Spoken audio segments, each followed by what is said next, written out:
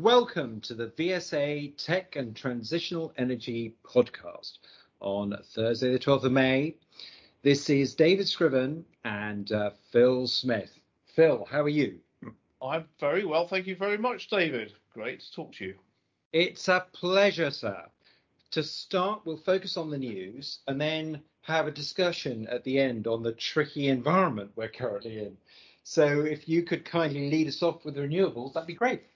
Yeah, we'll do, David. I mean, I don't know if you saw this week, but apparently this was an article that was in Recharge that I picked up on, is that BP is going to take a major stake in the Asia Renewable Energy Hub. And it's a huge project. It's in Australia. And this is to produce green hydrogen from wind and solar. And it says that BP are taking a 30% stake in that. And the project is poised to tap something like 16 gigawatts of onshore wind. And we're seeing an increasing amount of news, obviously, from the oil majors on renewables. And this has been followed by Shell, another UK stock, and it's Shell today announcing that it's promising to install 50,000 EV charge points across the UK by 2030. Well, that's only in 8 years' time. But the UK is just put that into scale. The UK currently has around 30,000 charging points. So that's going to be very, very welcome news for a lot of EV owners, I am sure, because charging capacity has been one of the big bugbears. So that's two of our big oil majors getting, with news on renewables. Also of note, I think this week was from the International Energy Agency, the IEA, who track global data on renewables, and they said that renewable power capacity hit a record of just under 300 gigawatts in 2021, and this year that's expected to rise to with 320 gigawatts installed of solar, mainly solar and PV, and of course, when we've talked about it a lot on the podcast, the solar in particular needs battery storage to go with that. So, renewable capacity set to increase there. But they also cautioned on 2023 renewables, saying that they needed to see more, announcements from governments of initiatives on this. And they saw, installations plateauing. And just quickly on that, and on government initiatives of renewables, and this will affect transitional energy companies without doubt,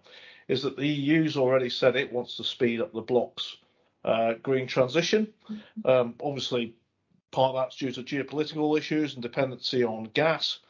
So that is, could be positive for the sector. And we've already seen Germany, David, have said that they're earmarking additional $200 billion to fund, industrial transformation between now and 2026. Again, only 4 years ago, and that includes climate protection and hydrogen. So that's, just looking at the sector on transitional energy, those sorts of announcements are actually all very positive news.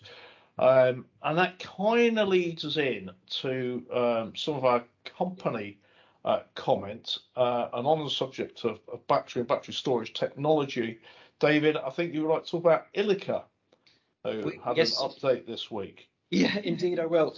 And just before I launch into Ilika, I was just say on your observations, as you say, the trends are very favourable. But by the same token, we do need, as fast as we possibly can, speed up the process or encourage the process to gain even stronger momentum. But hopefully that will be the case. Anyways, in terms of Ilika, we had a trading update and notice of results, trading in line at 500k and EBITDA loss of 7 million. But I just backspace a little bit here, because following a capital markets day, which was basically the end of last year, and 50 million worth of investment to advance Sterex manufacturing, this is, of course, the micro solid state batteries, to process and production qualification, the eye catcher was the comments on Sterex manufacturing. To quote, "It's taking longer than anticipated to ensure that product batches reproducibly meet specification. Demand now weighted to miniature medical device applications, Now, these applications have a longer regulatory cycle compared to what I thought to be one of the key focus being industrial and the Internet of Things.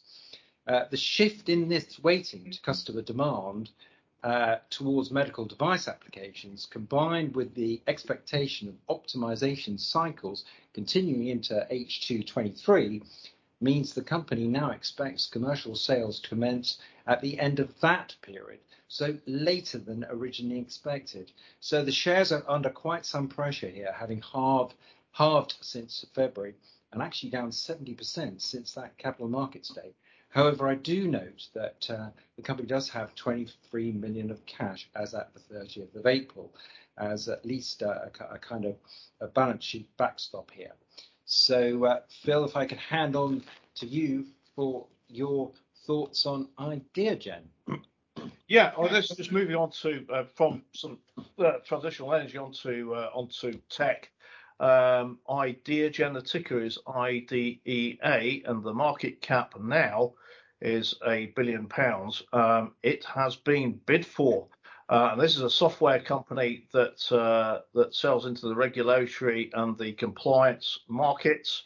5,000 clients, and this is across accounting, defense, aerospace, pharmaceuticals, a great spread of end customers for the business, and it sells into blue chip brands. Here's a classic on sort of valuation. Bear in mind this has had a bid, right? The shares today are 350p around the bid price, but they'd fallen from 320p in September to 196p in March 2022, and they raised 100 million at 270p only in December. So, clearly external parties have been watching Ideagen, which is a high quality business, and watching its valuation. And it's had a bid from HG, who are a very well known software services investor. And it's for the entire issue. So this is a complete bid. And what they've said is Ideagen, that the directors intend to recommend unanimously that shareholders vote in favour of that acquisition from HG, and I think it's at 350p. I'm sure someone will correct me if I am wrong. It's also said that it's still in discussions with French PE firm Astorg, who've been granted access for due diligence, but in classic they've said there's no certainty if an offer will be made, etc., etc. So the 350p and the valuation. So it's £1 billion. Values the company at £1 billion. And the company today's issued a trading update, and it says its revenues expect to be up 41% to £92 million. The adjusted EBITDA up 33% to 30 million. So, and that's for a full year, ended April. So very high margins there, in terms of good high margins in terms of EBITDA margin, very strong growth. Clearly, HG are prepared to pay for that. And at that price, David, it's trading on an EV revenue multiple of 11 times, falling to 9 times on forecast, and a P of 49 times, falling to 41 times. So, and this is on estimated earnings growth of about 18% consensus on Bloomberg. My word, you would say that's clearly expensive, but clearly there's long-term value in this, given the strength of the customer base, the profit it makes from the business, the rate of growth. But it can show sometimes how the equity markets can get it wrong. And especially, as we go through tougher times, which we'll talk about in the markets, and valuations come off, and we'll be trying to spot companies which we think will stay the course and come out of the other end in good shape, and probably take competitive share within it. But we'll talk about that. Right, quickly, another company that had results this week was Cerillion, telco billing systems. Again, one we've discussed before, ticker CER, market cap's 217 million. It had interims, and they had said that telecoms billing systems, they're seeing sales grow, driven by particular investment in 5G. So that was all quite positive. The revenue was up by 26% for the half, and that dropped through very strongly to profitability, with EBITDA up by 50%. But, David, I noticed when reading this that they were saying that new orders were down year on year to 10.9 million from a high of 23.6 in the prior half, but the overall pipeline had increased. So it's a bit of a mixed message here. And they also said that the level of new orders from existing customers, that had increased, and that rose by 12%. So, I think that we'll be looking for more progress on order books for this one, because if you look at the forecast, they're for revenue to rise from 26 million to 31 million. So, investors will be looking at the order books on this closely. Nonetheless, this is one that's made consistent progress and has been a very good performer. Indeed. That leads me quickly into Gresham Technologies, and it's GXT, 137 million market cap. Again, this is it. Their software automates banking controls, processes, reconciliations of accounts. They have risk and compliance systems, a good broad based financial software company, 270 customers across 30 countries, international spread. So that's all good stuff. And they've announced a new customer win, and they had said that they got a win for their software with an existing tier 1 bank customer for £6 million. So a bit of positive progress there. This is a good one to look at. It's on EV revenue multiple of 3 times, falling to 2.8, and EV EBITDA of 14 times, falling to 12 times. So that's one that I think I will be taking a closer look at. And another one, which I thought was this is really interesting. There's an update on trading from SDI Group, David. I don't know if you've come across SDI before. Ticker's SDIS, 170 million market cap, and they make scientific instruments. Have you come across this one, David, before at all? I haven't, so I'm interested to learn more. Right, well, let me tell you more. I've always liked these types of companies as an analyst because they're what they call portfolio companies. It's whereby they have technologies, range of technologies and brands in tech that address specific end markets. And their range of particularly they have imaging tech, sensing technology and control technology, and they address a broad range of markets: life sciences, healthcare, astronomy, particularly with digital imaging, manufacturing, precision optics markets. So a nice broad range of end markets as we may get into more challenging economic conditions, and a broad range of products as well. And they came out with a statement saying that revenue and profit for the year is up to materially exceed current market expectations. Very good. So sales expect to be 49 million, and that's 20% organic growth. And they had 19% organic growth in the prior year, and adjusted profits before tax of at least 10.5 million, and it was 7.4 million in the year before. So that was that was nice and positive. And it's trading on a EV revenue multiple 3.4, falling to 3.1. So again, I'll have a look at that. And then I guess finally, David, for me, conscious of time, is Concurrent Technologies, ticker is CNC. There are no estimates out for this in the market at the moment. We'll get on to that, why that might be. It's 64 million market cap, and it has cash of 11 million and no debt. They have full year numbers out to December 21. Now, what do? They make Concurrent Technologies make computer central processing unit boards. I mean, what are they? These are basically computer boards. I mean, your PC has a computer board in it with a processor in it, being Intel or AMD. They make those boards using Intel technology. However, these are very advanced Intel processors that go onto them, and the applications are likewise very demanding. So their computer boards are used in defense, telecommunications, aerospace, transport, scientific applications. So applications where it's heavy duty computing horsepower that's needed. And they said that they're looking at the annual revenues basically flat, 21 million, falling to 20.5 million for the full year. The EBITDA is steady at 5 million. Profit before tax was up from 2.8 to 3.5 million, and their dividend per share was like 2.6p, so that's flat. But what was interesting in all this is a couple of things were interesting. Number one, it has cash. Number 2, it has a new management team in. 3, it's a well-established brand in its market, and it has broad end markets. That's all of note. But they have said, bearing in mind they are using semiconductors on their products and PCBs, a lot of hardware, that they are taking a cautious approach to revenue and profit during 2022 due to uncertainty around speed of return to normal trading post-COVID, but also in light of difficulties in the global supply chain. And of course, they're all well documented when it comes to semiconductors.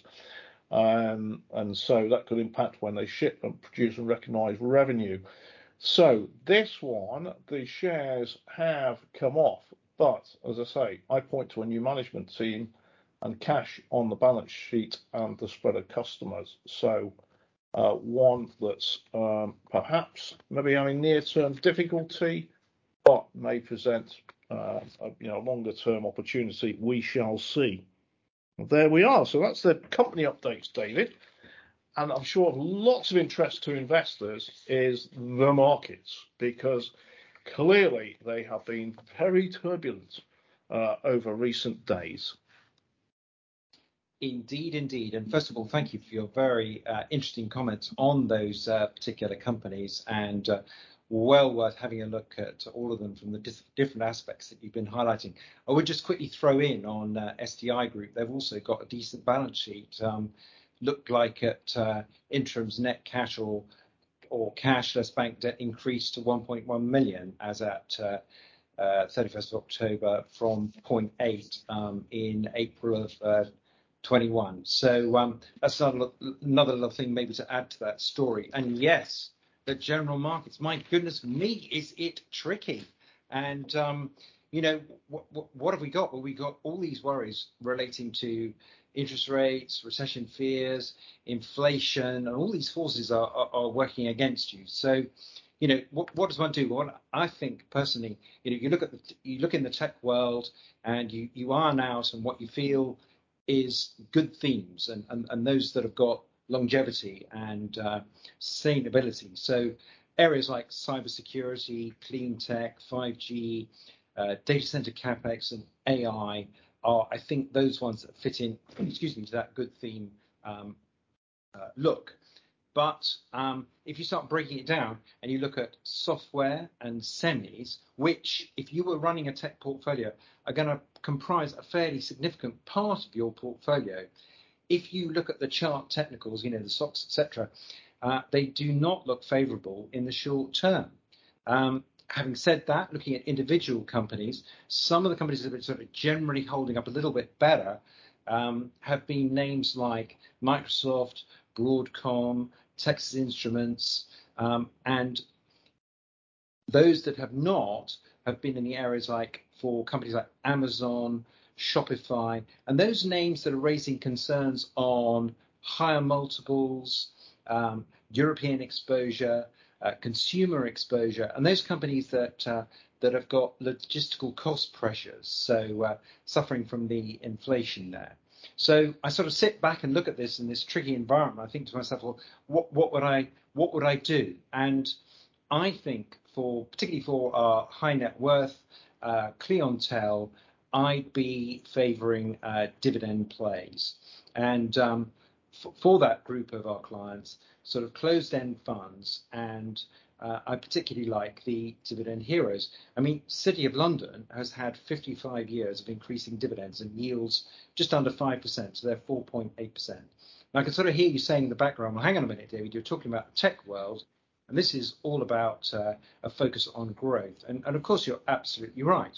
So that then defaults me, by talking of closed-end funds, at looking at Polar Technology Trust. And of course, it has no yield. However, what I do really find quite interesting is that when you look at the benchmark performance, and what you find is that, you're looking for 10, 5, 3 years or so, the NAV growth has outpaced the benchmark, whereas that hasn't necessarily been the case in the share price.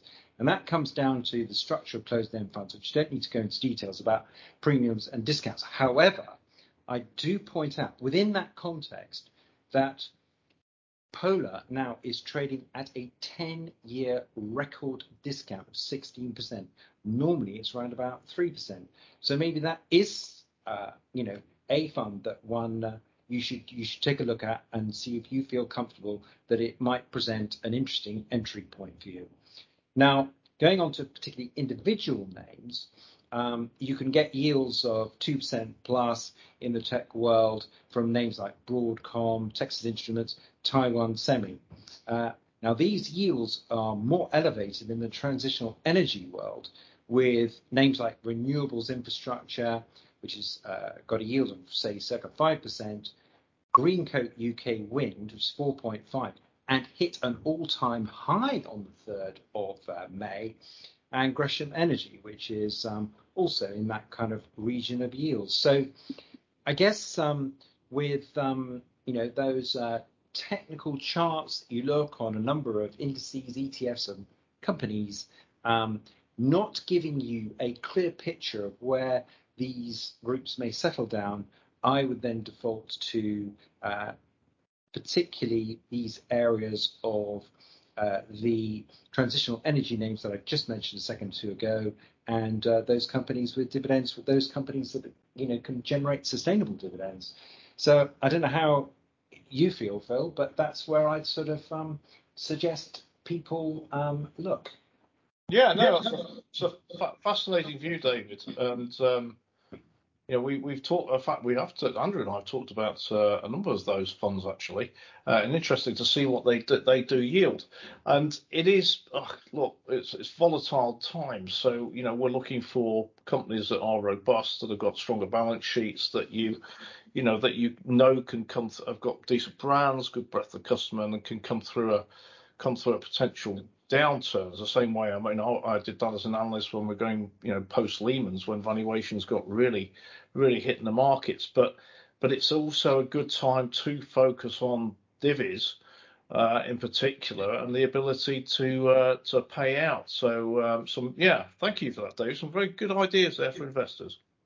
My pleasure, sir. So I think thank you for your wise counsel, and I think we will wrap it up here and look forward to the next podcast with your good self in next week.